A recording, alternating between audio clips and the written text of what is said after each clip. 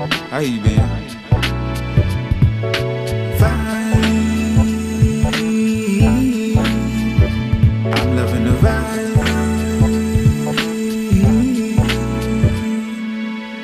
Vibrant ideas being exercised, energy connected with exceptional minds. It's a healing in my soul, the feeling divine. Dark rooms in my psyche, I turn into shrines. All the haters' comments, I turn into rhymes. Read it back and it said, never mind. Redirecting this radiant thought process to things more meaningful, I'm focused on progress. It's selective commentary that I digest. Only needs to be constructive or it's nonsense. Nowadays seem to speak from my conscience, submerged in this rap world, directing this content to whomever have goals to accomplish. This energy welcomes you to be one with.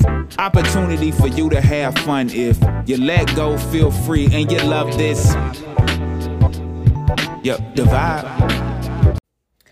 Hi everyone, and welcome back to the Dimensional Dreams podcast. This is your host, Dini, and I am so glad to be here with you today. Exchanging energy. I'm feeling really good today, so I hope that you can feel that. I hope that it fills you with some excitement and that I can share some of that good vibration. So today I'm actually doing the podcast in real time today. Some of the podcasts that I do, sometimes it takes me a while to sort of put them out, to figure out, in that space and time, what's like the best method of putting it out there. So today the podcast is going to be set up a little bit differently, of course. And initially, like this specific dream experience and things like that, I literally have been trying to put out for, like, I've done it, like redone it at least like 8 times. It's so crazy. And I'm just kind of coming to the conclusion, because when things like just don't go how I think they're supposed to go, or there's delays or I have to redo it, I find that, it kind of has to do with how it shows up in the world and maybe like the best way to put it out there. And so I'm guessing that in order for me to actually get it out there, I'm just going to talk about it. And then I'll just mention very casually a few things connected to it. But I feel like even though this dream is talking about me and my experience in the dream time, sometimes I do feel like I'm representing the collective, or I'm representing, other people. So I do kind of want to say that, because these are my dream time experiences. And most of the time I am there, but I do feel like sometimes I'm representative of the collective, or, specific people, or I'm just seeing a perspective on what's going on in life. So I'm assuming that this dream has multiple different layers of reality for a few different people. So like I said, I'm going to talk about it, and then I'm just going to give like some keywords to kind of look into and see, I guess, how it resonates in your life. I'm just going to do that, because I've tried to do it with the tarot message. It didn't really work out. I've tried to do like an extended, kind of explanation of what it's talking about, and that didn't work out. And it's even weird, because sometimes I thought I did put it out on the podcast and I actually didn't. It was like the weirdest thing.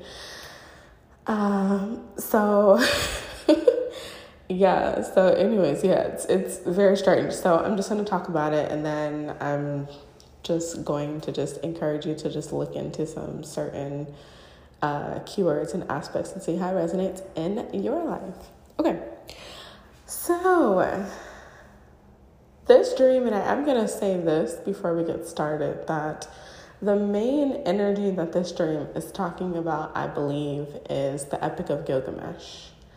The Epic of Gilgamesh is very densely packed with a lot of information. And one thing that I will say on top of that is, these old stories that people get their information from, that they get their wisdom from.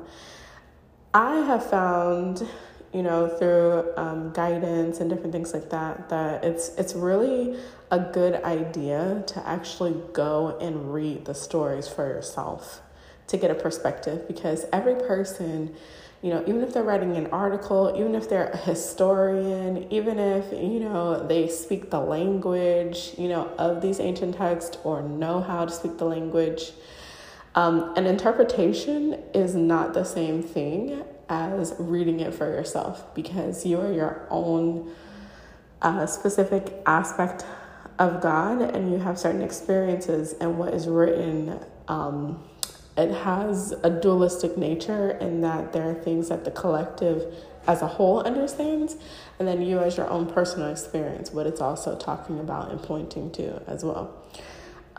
So, Metamorphosis by, who is that by? Ovid? Is it Ovid? Homer, in his epics and stuff. It's good to read them for yourself, especially the Medusa story, but I'm not gonna get into that right now. But if you go and read them for yourself, you get a much deeper perspective, and certain things, you might put it together in a different way and get a different conclusion than what most people get. Because I find, especially with older texts and things like that, people usually sort of put in their mind what other people have said. And so if you look up certain things, like Poseidon and Medusa, right? And you've never really heard of them before, let's say you're in high school or something, and you're, looking at Greek mythology stories, and everyone has the same story. And so you assume that that is what the story was. And so you're reading different articles that are expounding on the same story that might not have actually read the specific story itself. And so I'm just kind of pushing that idea out there because that's really important, especially when we talk about the Epic of Gilgamesh.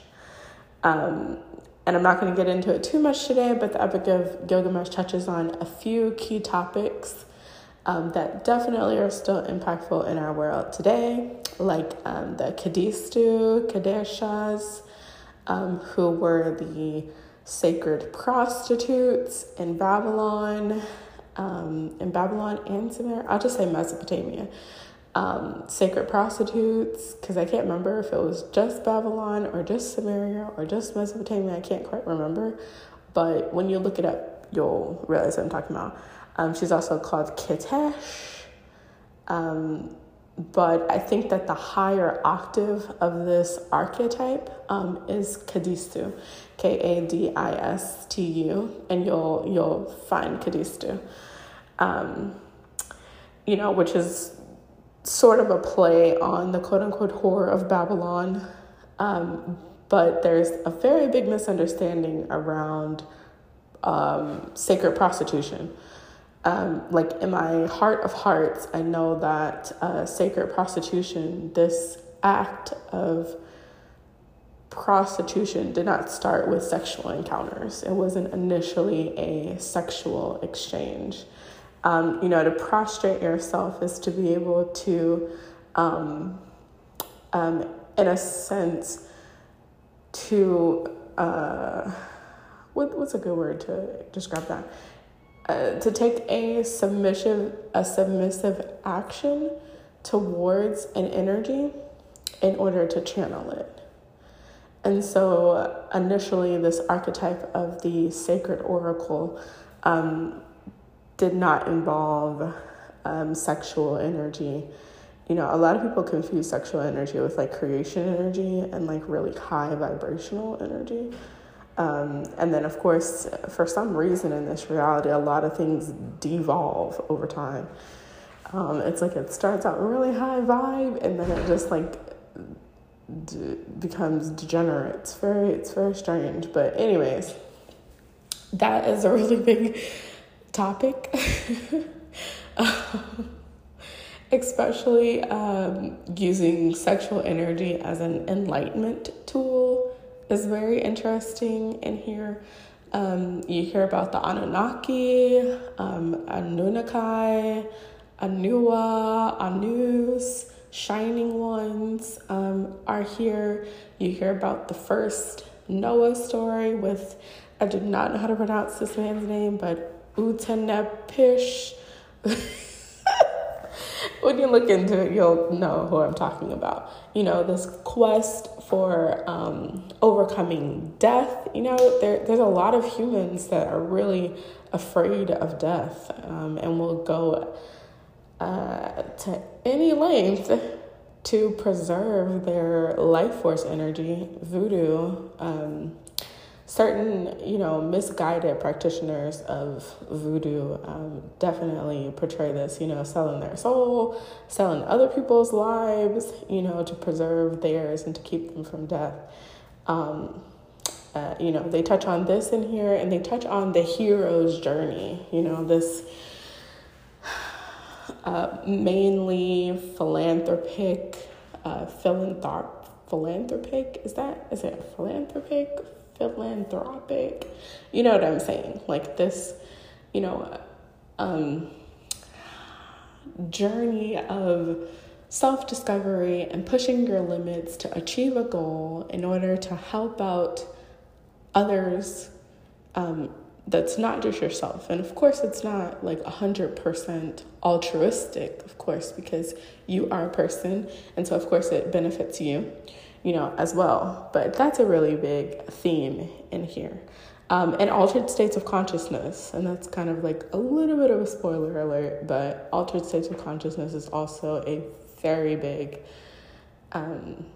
key in the Epic of Gilgamesh. So at the end of it, I'll kind of like tell you why I'm talking about the Epic of Gilgamesh, because it might not be, if you have not read this book or heard too much about it, it might not be obvious at first. And still, to a certain degree, I'm not exactly sure how it's put together, but I know that that's what it's connected to, is Epic of Gilgamesh. All right, so with all of that said, y'all, let's get into this dream time. So in this dream, I woke up and I was back in a memory from right before high school. So in this memory right before high school, I was going to a shoe store to get my shoes for high school. And we had very specific shoes. They were Saddle Oxfords, white and black shoes. They look like bowling shoes. And they were, from what I remember, now I'm not saying that this is the truth, because, I was only myself in this reality. So as much as I remember and the questions I knew to ask, as much as I know, they were narrow shoes and my feet are wide, which I would learn in adulthood that I was not getting shoes that fit my feet, because my feet are not narrow and they're not regular. They are wide. Especially during pregnancy, I realized that they were, after pregnancy, considered extra wide. They're starting to kind of like shrink down, but that's not the point. Anyways, that's not the point. The point is that in this memory, I felt like I couldn't get any shoes to fit my feet. And it was weird because in my mind, I sort of started to have this realization to some kind of degree that in this reality, things are not catered to me, that I'm going to have to make do with what they have, because the natural production of things and how things are made does not have me in mind. And this theme kind of also went into high school, and a little bit before that, I was a very developed child. And so I always would find that shirts didn't quite fit me, comfortably. Shorts didn't always fit me quite comfortably. I always felt a little bit out of my element in what I was wearing. And so, it just seemed like overall that, clothing in general just wasn't quite constructed with me in mind. And I say me, but I'm, kind of also talking about just, maybe certain people with certain genetics in general, but it just didn't seem like it was fit for me. It was more fit for more slender, athletic type of people. And I'm just not that type of build, And so in this dream, though, I was back in this situation, but instead of me going to high school, I was actually just getting out of college, and I was getting saddle Oxfords for whatever reason for a job. I had a uniform for my job. And in this version of the story, my shoes fit perfectly. My outfit fit perfectly. And I felt really, really, really prepared because the next day was going to be my job. And my shoes were like the last thing that I needed for my uniform to be able to do my job. And so I was really excited about it. I was really happy. And I felt in my element. I felt comfortable in my clothes. I felt prepared for this job. So I was really excited. And so then in the dream, I go home, and my parents are there with me. They're like going to be in the house together, to see me off to work for the next day. And so my mom was cooking, and we're like in this apartment and stuff, and I'm eating food, and it's really, really delicious. And then my mom's like, go take a bath so that you can be prepared for tomorrow. And so I go and take a bath, and I get into the bathtub, and then I get out, and I got my baby oil. Like I'm not ashy, I'm moisturized. I've got clean sheets on the bed, and they're really fresh smelling, and my room is perfectly clean, and just everything is just in order and pristine, and I'm just thriving in it. I've got my wonderful red silk pajamas, and like I'm like 25 or something in this dream, but I'm like, I got my jammies on, I've got my silk, feels so wonderful on my moisturized skin. I'm gonna lay down in my deliciously comfortable bed that's memory foam and totally what's the word? I was going to say contoured to me. Contoured, that's not the right word though, but right? It contours to your body, perfectly contoured. Is that a word? Is that a thing? You know what I'm saying. And so I'm just feeling it. There's no stains on my carpet. Like my bed doesn't have any nicks and stuff. Like, and I'm just like really getting into the energy because clearly that's not what I experience now. Like if you have kids, like it's not pristine, and it hardly ever is going to be pristine. They're small kids though, so they're getting older every day. But my Virgo rising just yearns for perfection. And in this dream, it was giving me perfection. My mom was cooking, we're having a good conversation, I got to take my bath, very simple day-to-day things that just help the quality of my mind just be at ease and just focus on the task at hand. And so anyway, so I get into bed, I'm all snuggly and comfortable, and I fall right asleep. And I'm watching myself as I'm going to sleep, and I watch my mom, and she, puts my uniform, I have this cute little bench at the foot of my bed, and she puts my uniform perfectly folded there, and then my saddle Oxfords, my undergarments, my socks, everything is prepared. So in the morning, all I have to do is brush my hair. I've got my scarf on my head to make sure that my hair is really nice for the next day. All I have to do is brush my teeth, wake up, and go to my job, Yay! Really excited. And I'm like super an adult. I'm like an independent woman. I've got my job. And, I don't have to pay, rent just yet. My mom was perfectly fine with me staying home. I don't have to pay rent just yet. I can save some money. I can, help her out. I can save for my own apartment, my own house. I was just living the life, like really being taken care of, living life, having fun. And then I woke up in the morning, and there was like a slight thought, very slight. And I was like, I wonder what my job is, Because this whole time, my mom and dad had like lined me up with this job. I didn't know what it was, but they had put in a word with someone to get me a job or something. And so I was just going with it. I was just excited to have a job, and my thought, I didn't really think about it because, I was like, my parents know, they know what I went to school for. They know, so of course they got me a job that's probably in my field. I just didn't have to worry about anything. But there's like a slight thought of like, what am I doing? And I do have to say, and I am going to interject it here because it's going to be relevant for the rest of the dream too. But I do have to say that this version of myself was very green, a very, very green version of myself. It was very much, more of an idealistic version of myself. In my natal chart, I have Chiron in the 12th house of Pisces. And so with like a Virgo rising and also like having Lilith, who I feel like sort of kind of rules over Pisces and Capricorn a little bit, in the 6th house of Virgo, which is like the opposite sign of Pisces, it's very difficult for me to get lost in any type of illusions. Like even if I try, I really can't.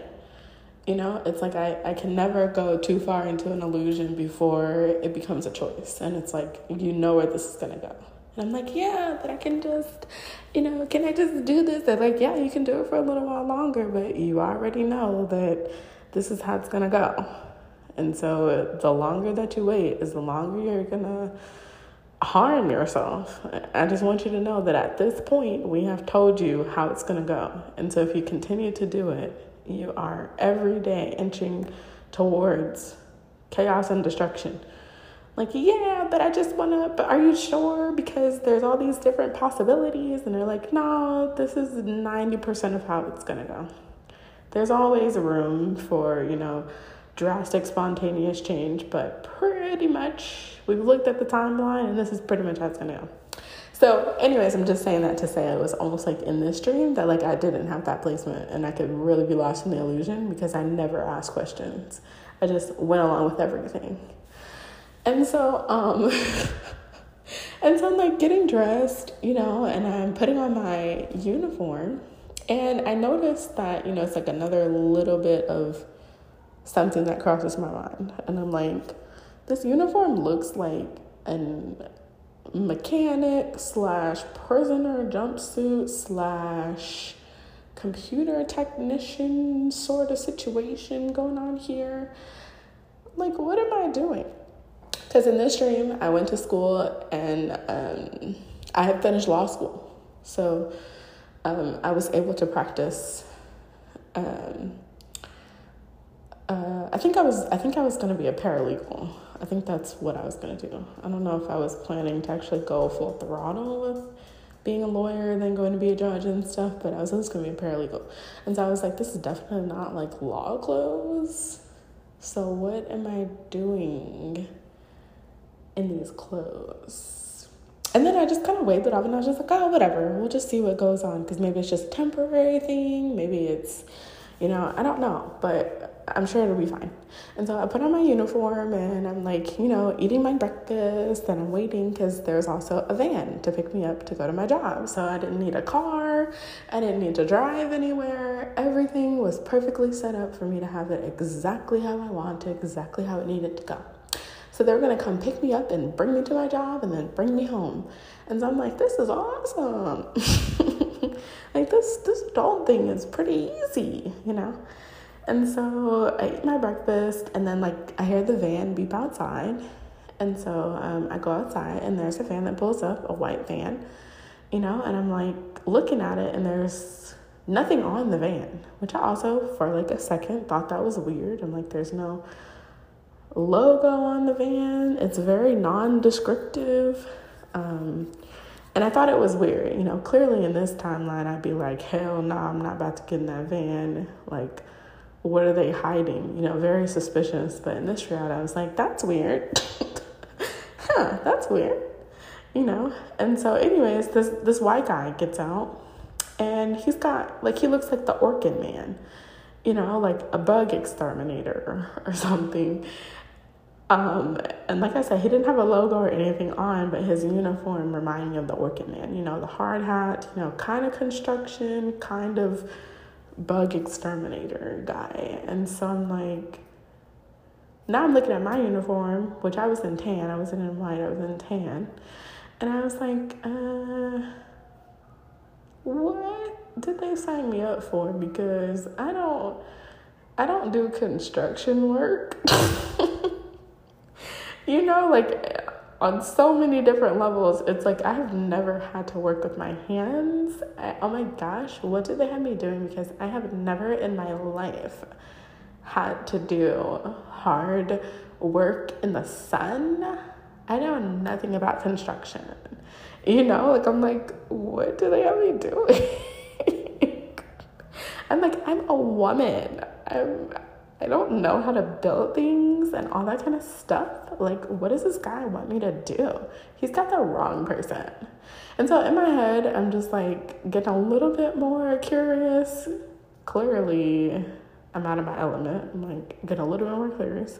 And I'm like, okay, well, clearly he probably knows. Like, I'm doing all this assuming. I'm like, clearly he probably knows that I have not did any heavy lifting in my life. I'm not an outside girl. I'm an air-conditioned baby. I don't know what he's expecting, but I'm like, okay, maybe I'm going there to go work in an office or something, and like the office experience is going to help me with the paralegal, talking to people, like some hands-on experience or something. And I'm like, I'm not going to worry about it. We'll just see how it goes. And so then he opens up the door and he has like this clipboard, and he's like, your name's Tashandra. I'm like, yep. And he checked my name off of a list, and he's like, all right, get in the van. So he opens the van for me, which I thought was a very gentleman-like. And there's like all these women in the back of the van, like with the same uniform and everything, looking confused too. And I'm like, where are the men who are going to be doing the construction? Because these are all women. And they're all like around my age, young 20s, stuff like that.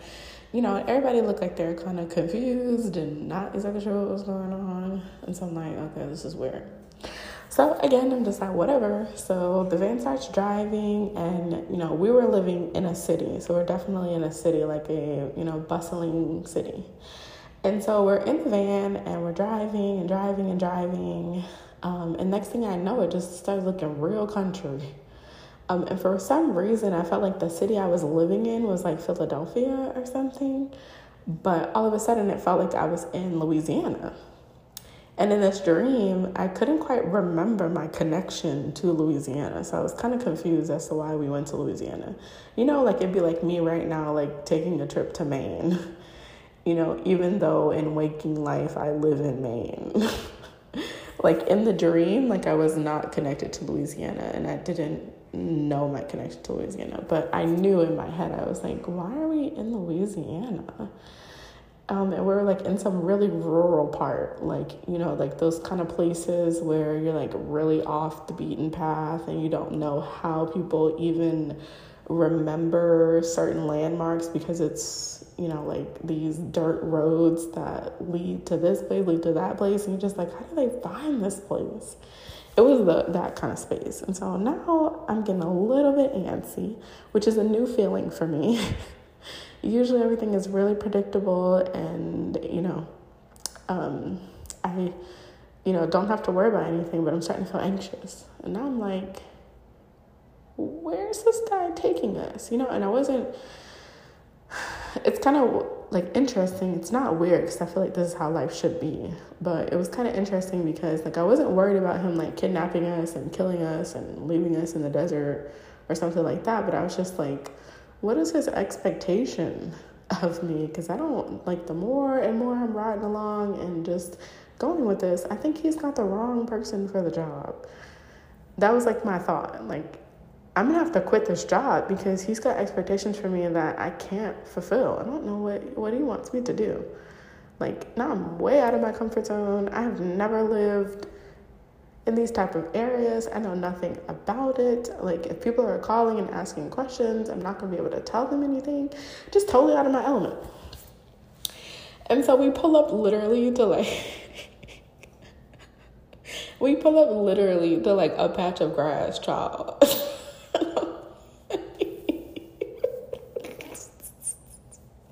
And it's not a patch, but it's like a field, like totally nondescript field, like nothing going on. Like the only thing I could see like in the way back was one of those old windmills, with like the 8 different, I don't even know what they're called, but blades, I guess, and stuff. And then they got the connection. It kind of looks like a spider web in a very abstract type of way, those really old windmills, but it was like way far back, like it wasn't even in the town or place that we were in, but very nondescriptive, like literally grass. And I'm like, oh, okay, now I'm really confused. And so he opens up the door, everybody files out, and he's like, so we're going to be working in this field today. Like, are we about to work out? Like, I'm highly confused.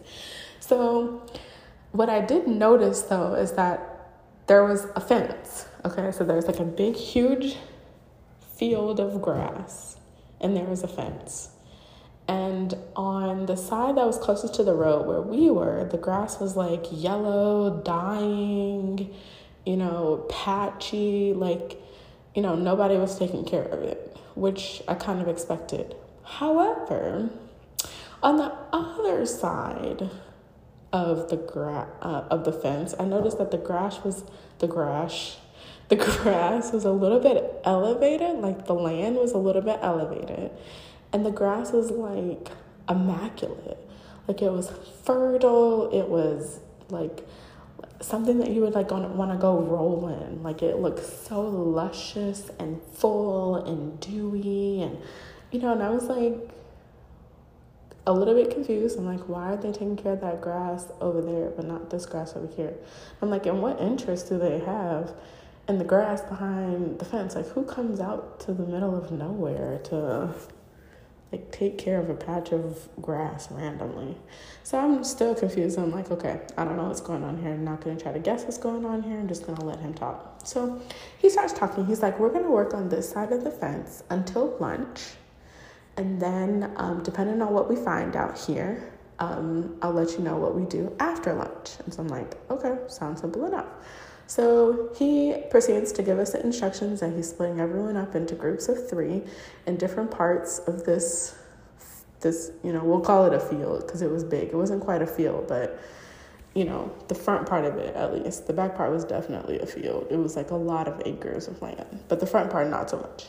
So anyway, so we get split up into different groups, and I noticed that most of these girls were like all different ethnicities. Like some might have been the same ethnicity, overall, African Americans or, East Asian women, West Asian women, but they all looked different from each other.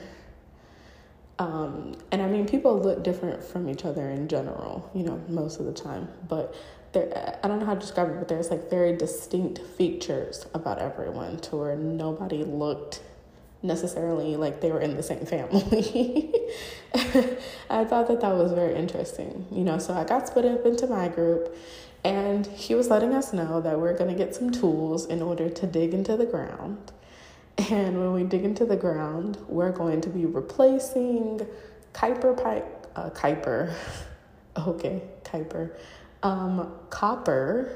pipes. That reminds me of the Kuiper belt. I wonder if that was like a Freudian slip. Even though Freud was weird. Freud. Okay. Freud. Okay. Freud was weird. There we go. Like, weirdo. But anyways, Freudian slip, because I guess that was also kind of a Freudian slip. Anyways, I'm not going to get into that. But anyways, so he was like, I'm going to give you shovels, and we're going to be turning the copper pipes. We're going to be replacing them with plastic pipes. And the way that he said it sounds simple enough. So I was like, okay, sure. I can dig into the ground and replace piping, and I assumed it was like water piping or something, even though I didn't see a water tower anywhere. But I was like, okay, cool, I guess that's a thing. So we get to digging and stuff like that, and I noticed like off to the side of where I was, there was like a really old piece of looking something. Like, it looked like very worn down. I don't actually know exactly what the material was, but like a building had been there, or a slab had been there. And like literally the only thing that was left was like this little piece of whitish kind of rock or something. So in my mind, I was like, oh, there must have been some kind of structure here before. And I guess they're going to be rebuilding on it or something. And so I'm digging and digging and digging. And then it was so weird because all of a sudden now, this is very wild because this happens to me all the time in this life, but not in that life. All of a sudden I'm digging, and depending on where I'm digging, so I haven't gotten down to the depths yet to even see pipes. I'm just digging, like breaking dirt, breaking ground. But I noticed that, I'm like kind of digging in different spots to kind of like, get the grass up. But there are certain spots that I move over and I'm starting to feel a little bit dizzy. And then in another spot, I feel okay. And so I kind of noticed that because I'm like, am I feeling nauseous or what's going on here? Then all of a sudden, I kid you not, in the dream, because I'm looking at myself, right, as I'm digging, and I'm kind of sort of looking out of my eyes, but kind of sort of not quite. But then I hear outside of myself a female voice. And I, low-key in my mind, get to freaking out. And like in my mind, I'm like running around screaming. But in the world, though, I was like, okay, I can't do that. But this is very surreal and weird, and I don't know what in the world is happening in my life right now. But this female voice comes through, and she sounds like an older version of me, like an older, wiser, calmer version of me, like a grandmother version of me. And she's like, you are the copper. And I'm just like, okay. I'm pretty sure I'm human and I'm female, but copper is definitely a new one. I wouldn't quite consider myself a chemical, a metal. That's not quite what I would consider myself. And so I'm like, what is this voice talking about, And so I'm like low-key freaking out. I'm like, clearly me working at this job has already, I'm like, the sun has clearly got me delirious. And I'm already experiencing signs of schizophrenia. Literally, I'm probably going crazy. And the voice is just like kind of ignoring my frenzy. And it's like, she's like, you are the copper. I'm like, okay. All right. I am the copper. I'm like, maybe that's a mantra or something. I am the copper. Maybe it's going to help me to dig up these pipes and get the job done. Maybe it's a mantra. And so I'm digging and I get to the pipes. Finally, I get to the pipes. And I notice that the pipes are already plastic. And not only are they plastic, but they're brand new pipes. And it's funny because living in New Orleans, my whole entire life, and then, when I became an adult and, living in different homes, I've seen piping. And this was pristine piping. I didn't even know that pipes could look this pristine. They were brand new, pristine, white plastic pipes. Now, how the pipes got there is a whole nother story because I know that they had not broken the ground. But in my mind, I wasn't quite putting that together. But this other aspect of me that I was watching was putting that together. So I'm like, how did they even get the piping down here? Because they didn't break ground to do it. And I'm like, that's a weird illusion of making me think that we're touching untouched soil, but they clearly have been down here already recently, pristine. They had to put it in not that long ago, so there wasn't even dirt on top of it or anything. It was pristine plastic piping. It was so weird. And so as I'm digging, I'm like, okay, maybe they already started here, because certain things in reality, it's so surreal and weird, and that it's impossible, but you start telling yourself ridiculous stories to make it seem possible. And so I'm like, okay, I guess they already started. Even though the earth was not touched, I'm like, I guess they already started. which technically they did, but I don't know how, which now thinking about it, there's probably some underground tunnels or something like that, but I didn't know about that in this reality. And so I'm like, okay. And again, I hear the voice say, "You are the copper." And so this time when she says it, I'm looking at the piping and I notice that there's little specks of something within the plastic. It's not just plastic. There's like little specks of something, some type of metal or something in the piping. And so, and it's not copper. It's like a silvery color. So, you know, maybe titanium or aluminum or I don't know, something. And where there's more concentrated speckles. So it wasn't a whole lot of speckles. It was very easily missable. But if you saw it with the sun hitting it, it did seem to sparkle like just a tad bit. And there were certain areas where I guess that, you know, it wasn't poured, I guess, in the plastic molding or something like perfectly. So there was some that had a little bit more concentration of sparkles in different places. And so those were the spots where I was starting to feel like woozy. And again, she was like, "You are the copper." And something started to hit me and I was like, oh my gosh, what are they looking for? And why are they trying to cause a reaction in our bodies? What are they down here looking for? That's when it started to turn up, child. And so, like, the other two girls that were with me, they came over to where I was. And it's like everybody is starting to realize that the pipes are already plastic. And so the guy comes over and he sees that I'm kind of woozy and stuff. And he's like, so let's just take a break. Let's go ahead and do lunch and stuff. And then I'll give everybody instructions. And so we're eating lunch. And next thing I know, he's like, I want you to get up and go by the fence that's separating like the not that great grass from the luscious grass. So he was like, you go by the fence. And I'm like, okay, cool. So I go by the fence and I noticed that there's two other girls over there. One is like an Asian woman, and one, they're both Asian, technically speaking.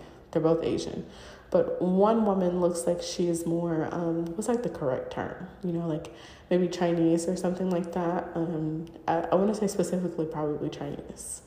And then the other woman looked like she was Indian, you know, maybe South Indian. And so they were sitting over there and I went over there and everybody else got sent home. And so at this point, I'm like, oh, okay, it's getting kind of weird. I'm like, why did he just send away our ride home? And so he comes back over there with his hard hat and his, clipboard or whatever. And he's like, okay, we're going to go on the other side of the fence now. So I'm like, okay, what are we doing? And he doesn't answer my question. Like, he totally ignores and act like I did not ask a question. And so I'm like, that's weird. And so he's like, yeah, just so all of it, like, I promise you, and this is another thing in reality, I was just like, I guess all of a sudden there's a door to this gate. Because I promise you, when I first looked at the gate, there was no opening to the gate. So when he first initially said it, I was like, I guess we're going to have to jump over it or like like you wouldn't necessarily have to climb because it wasn't super tall, but I was trying to figure out, like, is the gate all the way down somewhere? But next thing I know, there was a gate on the fence. And I was just like, okay, maybe, I guess it's been here the whole time and I just didn't see it. I guess it's just been here the whole time and I'm just now realizing it, you know? Mandela effect. So I'm like, wait, hold on a second. Or maybe he's just a master of illusion. I don't know. But I was just like, okay, I'm just going to pretend like that's normal. And so we open the gate, and literally, as I'm about to put my foot on the ground, immediately, I'm in a space where there's desert. Just like that, it's desert. And I'm like, whoa, wait. So I'm trying to, like, gather my mind, and I'm like, whoa. What was I doing? Where was I? Where am I now? What's going on? Wait, hold on. How did I get to The desert. What am I doing in the desert? How long have I been in the desert? There's desert, okay? And the two other girls are with me. And so the Chinese girl is on my left and the South Indian woman is on my right. And we're there. And I can't quite remember where we just came from. But I know that I didn't feel like we had been walking in the desert. So I'm like, what? Where am I? So the next thing I know, there's literally this humongous, giant rectangle indentation in the middle of the desert. And there's like descending stairs that go to the bottom of this rectangle. And I'm looking at it and I'm like, why is there a bath in the middle of the desert? And why is it so dry? I don't know how to describe it. It was almost like I was like remembering. I'm like, why is it so dry? And so we all three just start walking down the stairs. And as we're walking down the stairs, it's filling up with water. And so I'm like, yeah, why is it dry? Why is there sand out here? Where is the grass? Where are the trees, the palm trees? Where's the vegetation? Where's the livestock? What is going on? And so we're literally walking through the water and we're about chest deep into it.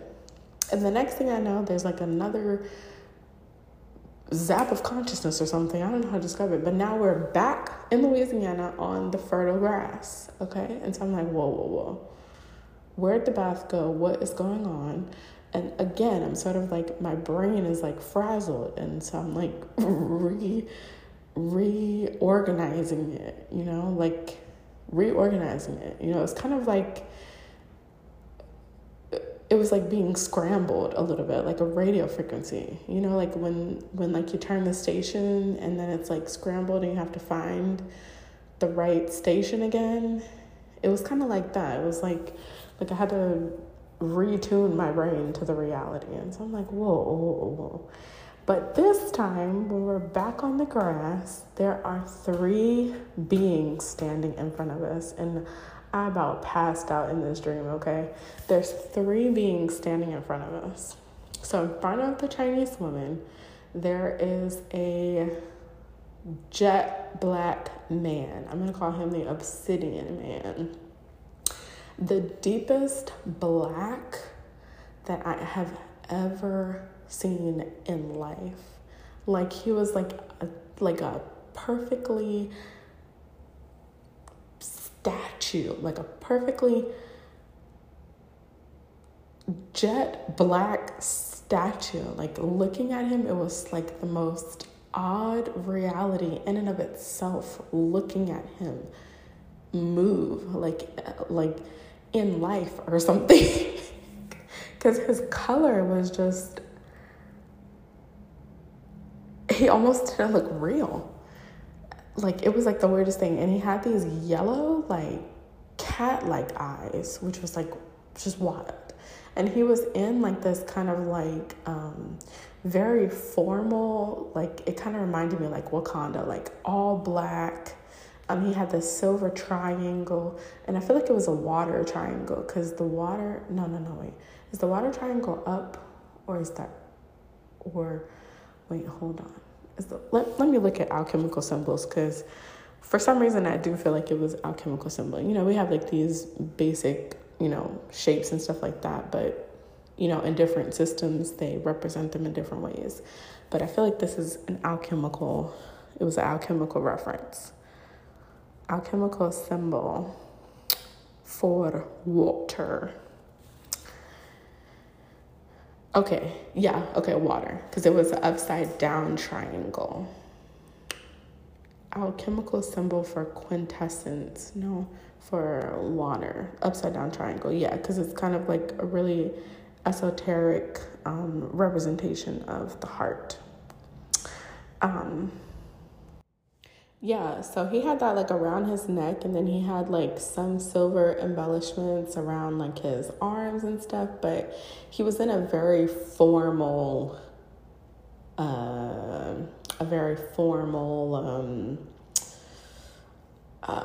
attire, but it wasn't quite an attire. It was like you know how every culture has their like best clothing that represents their culture. You know, almost like royalty, but, you know, it was something very royal and formal about it. And it was black, but it was a different type of black from him. Like, I don't know how to describe it. But also, he had a very calm demeanor. And he was looking at the person in the middle who was facing me, of course. And this guy, oh my gosh, this guy, like, even when I think about the dream, I can, like, really see him, like, still staring at me. But this guy looked like a traditional Mongolian warrior, okay? A traditional Mongolian warrior. His eyes were, like, a yellowish, reddish orange. Like, they almost looked like a representation of fire in his eyes. And he was so intense, and he was staring directly at me. And he would not break contact. And it was such a weird energy because I couldn't tell if like he was gonna attack me or if he was like ready for something, or like I didn't know how to interpret this energy. But he was making me so uncomfortable because he like, I'm telling you, he was staring at me and he would not break eye contact. Even if I did, I was like looking all around. I'm like trying to look at anything else while I'm trying to figure out what the F is going on. And he would not break contact. He was just like laser beam focused on me. And I'm like, oh my gosh, who is this? And so, like I said, that guy who was in front of the Asian woman was looking at him. So that was on his right, okay? And so I'm like, what in the world? And, and specifically, like, I feel like it was, like, the Mongolian Empire, like, with the Khan dynasty. Like, that one specifically, like, the silver skirt kind of situation sort of thing with a little bit of maybe leather or some brown kind of leather or something like that, but mostly metal sort of situation going on, with the hat and, and I was just like, what is going on?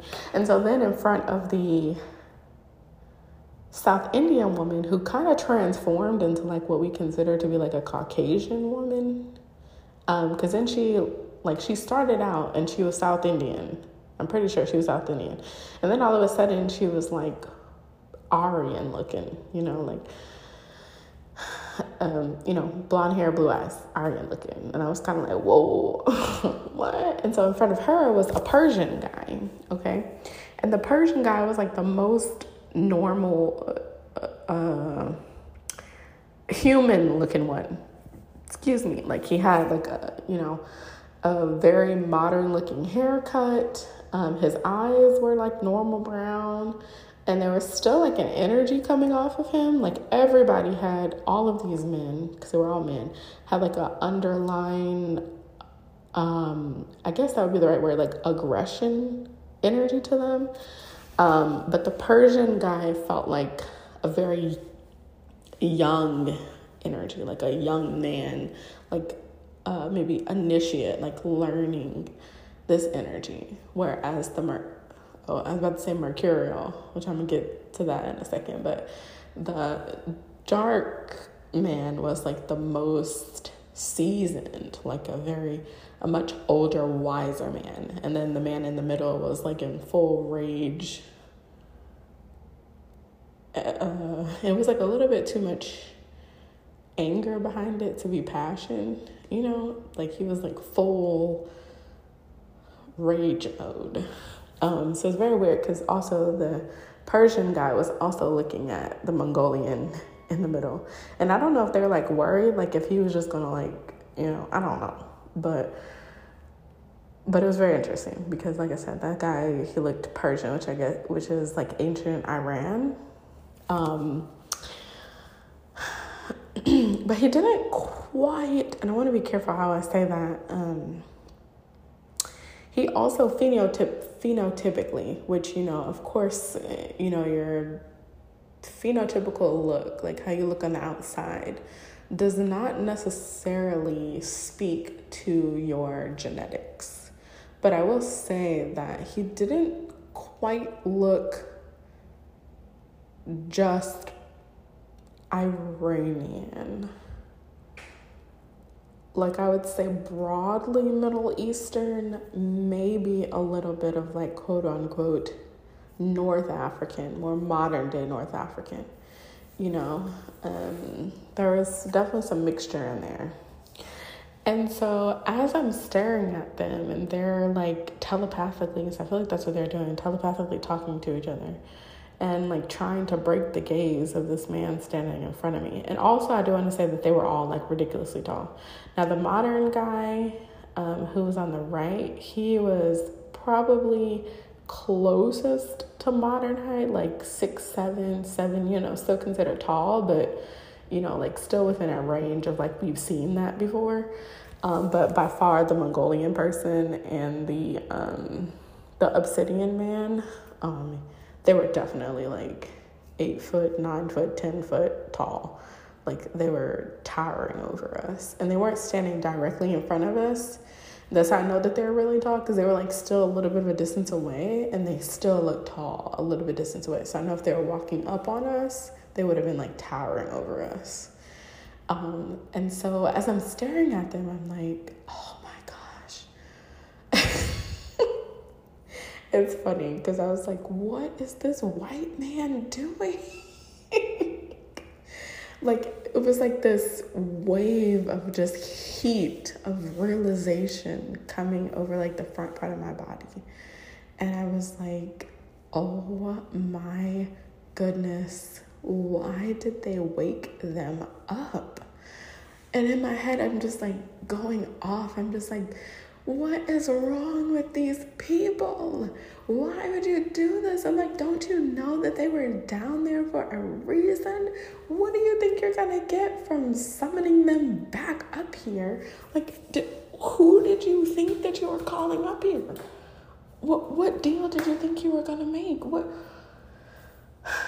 And I was just frustrated because there was like this multi-dimensional realization that whoever this guy was working for, like, had been bringing these women here to try to see like a response to DNA to like activate this old site to bring back these old gods. But I don't know if gods are quite the right term for them. It's not quite a god, you know. It's not quite an ancestor. It's kind of like something else. I don't really know how to to say the concept in English.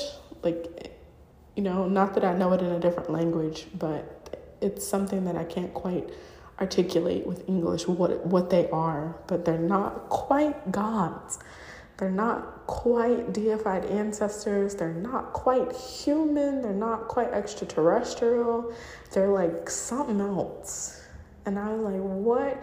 You know, I'm like, if you understood what these beings were, you would have never did this. Like, there's a reason that they were where they were. That they're not here walking the earth. That they don't have an access point to this dimension. There's a reason. And so I'm like, oh my gosh, these guys here are like this fool here, and whoever private organization he's working for, they are all fools.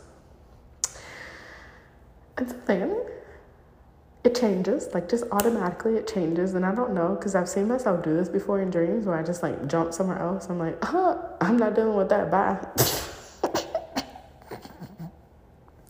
I'm just like, yeah, peace out.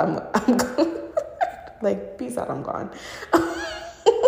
So I don't know if I jumped somewhere else or whatever, but I was in this different scene where I was like, it's kind of funny. I was like in the car with this white family, and there's like the dad was driving and the mom was sitting in the passenger seat, and they had 2 kids in the back seat. You know, there's a little boy sitting behind the dad and a little girl sitting behind the mom. And I was in the middle, and I was like kind of scrunched down, almost like I was like kind of hiding, and like I wasn't sitting up straight. I was kind of like hiding a little bit, and I was like kind of adjusting. And I was like, oh, okay, I must be the babysitter for these kids. And the dad was like driving along this like downtown kind of area, somewhere up north, some type of downtown sort of area. And we're going to like a movie theater downtown. And I was going to take the kids to go see a movie. So he was bringing us to the movie theater. And so I was like, yeah, this is much better, because I don't know what they got going on over there, but I'm not interested in the foolishness. I'm not here for the shenanigans. I don't want to be involved. Like, you got me. I didn't know what was going on. You got me. But whatever comes next, I am not part of. And so I'm like, yeah, I'm just going to go do something else. Let me just take these kids to the movies. And so the little boy is talking to me. He's like, are adults happy? Like, do you think that most adults are happy? And I was like, unfortunately, no, I don't. But that doesn't mean that you can't grow up to be happy. Like, it's a very strange world. You have to really figure it out. You have to be aware. And he was like, yeah, because I'm thinking about the movie we're going to see, and I don't think the little girl is happy.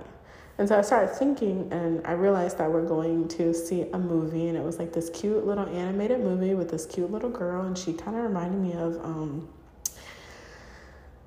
like a mixture of like Patty from Charlie Brown, and also like from what was that little cartoon? Was it Us or Inside Out? Inside Out. And like the blue girl, the one that like had like the glasses, and she was kind of sneaky, and she was like going to turn memories bad. She kind of looked like a mixture of those 2 girls. And, you know, she was young. She was like 8 or something like that. And she was Magenta. Her name was Magenta. And she was like from somewhere else, and she landed in this city, and she was figuring out how to fit in. Like, her whole life was about how to fit in.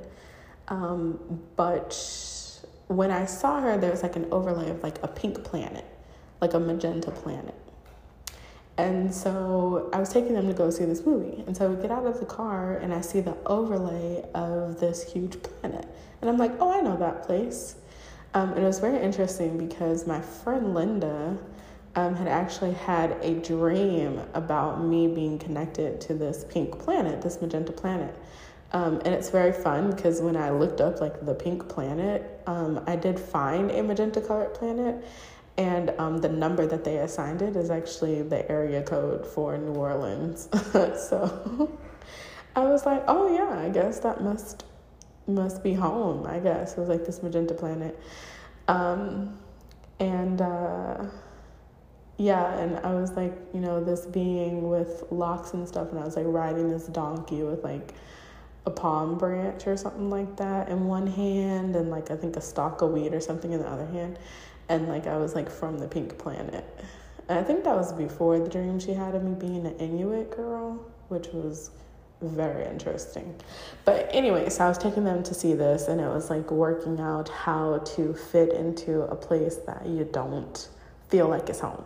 And so in this animated movie, it was teaching her how to make home where you are until you get back to your home. So instead of like running around and running away, you know, and like taking on this energy of that you don't fit in and that you never fit in, it was taking on the energy of like, how can I fit in and still be true to myself and still like remember my home, but make the best out of me being at this city, in this city right now.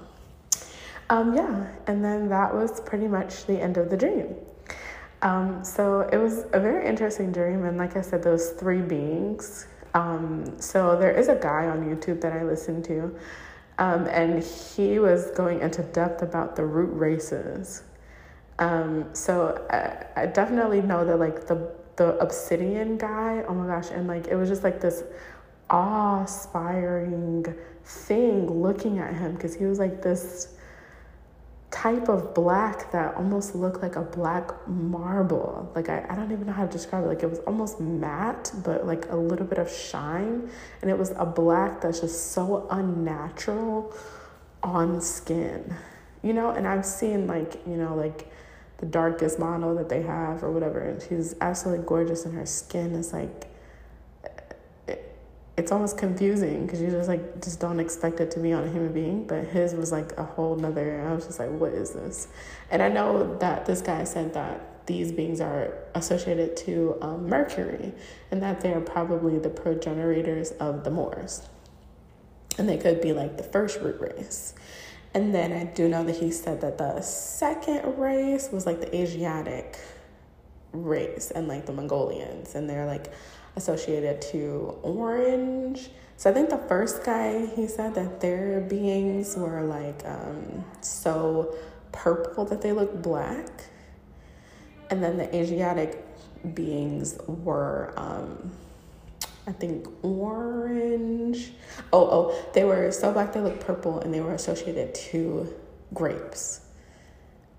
Which is very interesting because I've had a lot of dreams about grapevines and ivy vines, like I guess poison ivy maybe, like transporting you to different dimensions. Like that's a thing. I don't know how, but it's a thing.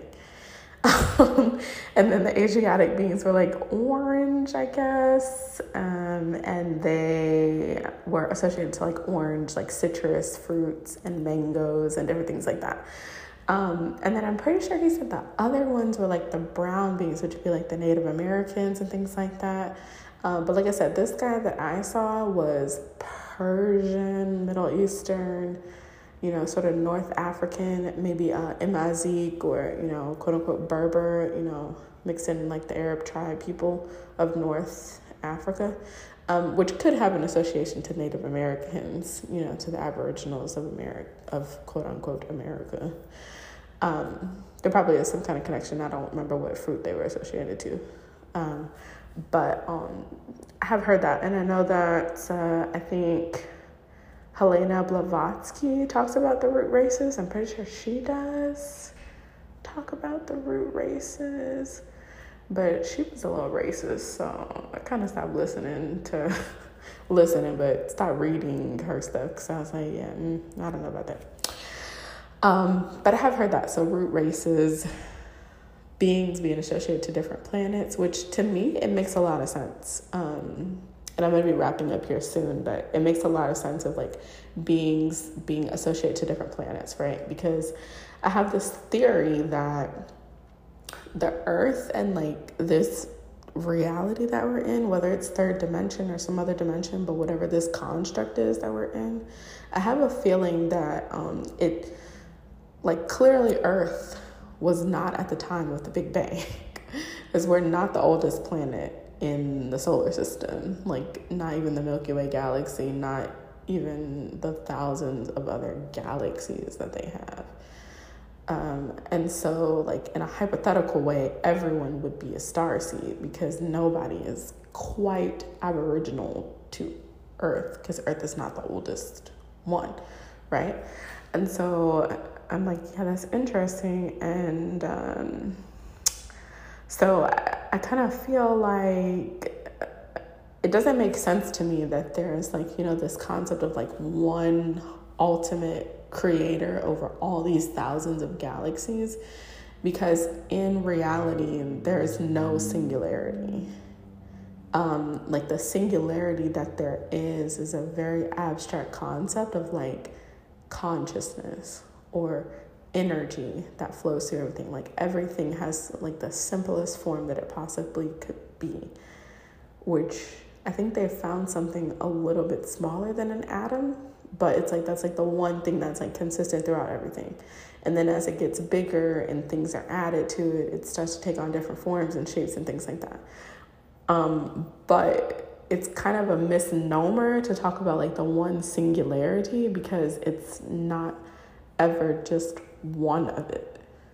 Do you know what I'm saying? So I feel like there's a group of energies, and I feel like they terraform this dimension And so Earth is about like a accumulation of probably different beings from different star systems that figured out a way to terraform Earth and this reality in some type of way. I don't know if that makes sense, but I feel like I don't know if I put the right words together to talk about the concept that I'm talking about, but hopefully that makes sense. Hopefully it portrays the visuals that I'm trying to portray here. So yeah, I knew that these three beings were in some type of way associated to the Epic of Gilgamesh. Now, what my role was, the Chinese girl's role was, the South Indian, then Caucasian woman's role was and stuff, I'm not exactly sure. Or specifically where we were, because I feel like the easiest place to say is that like this bath, the sacred bath space or whatever, could have been in Egypt. But I guess it would make more sense to look at what was like in Louisiana. So I know that I do have some ancestors who came from a plantation on the Natchez, Mississippi, Vidalia, Louisiana border. And it's the place that they specifically were from was called Concordia, which is very interesting because in mythology, there is Concordia, which is the opposite of Harmonia, I believe, which is Eris, the goddess of strife, and her counterpart was someone, I can't remember right now. But I think that Eris is a play on Iris, who was like later, kind of blotted out by Hermes. But there's something about that. But anyways, Concordia. And there's something that I read about the parish that was next to Concordia, which I can't remember what it's called, but they found giant bones out there. And then there's something about this Natchez, Mississippi line where I believe that the ancient Mayan civilization sat on or was connected to. Mayan, right? Ooh, let me look that up because I don't want to say that. Sometimes I interchange Mayan for Aztec and they're completely different. But I know that the Mayan Empire was, I think it was the Mayan. Let me just look it up right quick. Yeah, the Americas. Yeah, pre-Columbian Americas. Yeah. So it was probably some type of pyramid like that. But I like when I got up from the dream and I really thought about this area, what I saw was like this sacred bath situation, which kind of looked like, Kanye West and his "no one man should have all this power," and you see like the woman, those were those his, okay, let me center my brain because I'm going in a lot of different directions. Geo something perfume commercials, and they had his Greek mythology theme commercials with his music behind it. And then you'd have like the woman, and she would like, all the gods would be seeing her, and she'd be like on some type of one way, and she was like a quote unquote mortal woman. And they'd be looking at her, and she was like walking into a bath. It kind of looked like that, like a sacred bath or something. Which I don't really remember what sacred baths were used for, but I guess baptism, cleansing or something, I don't know. But it was like that. And I knew that there's a pyramid that sat on top of it. I didn't actually see the pyramid, but there was like a pyramid that sat on top of it. There's a pyramid that sat on top of it, and the bath was underneath the pyramid. So it must have been like because it was super deep where it could be like an underground bath, I guess, or something. But it wasn't like a standalone sort of thing. Like there was a temple, but it was like a pyramid or something that was supposed to go on top of it. And I could like see it kind of hovering above the ground. But yes, there's a pyramid that's supposed to be on top of it. And that pyramid did not have a capstone. It was like one of those pyramids where the top is flat, like a square too.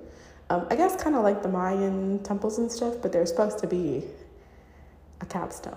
Like, it's not supposed to be a square at the top of it. It's supposed to be another triangle sitting on top of it.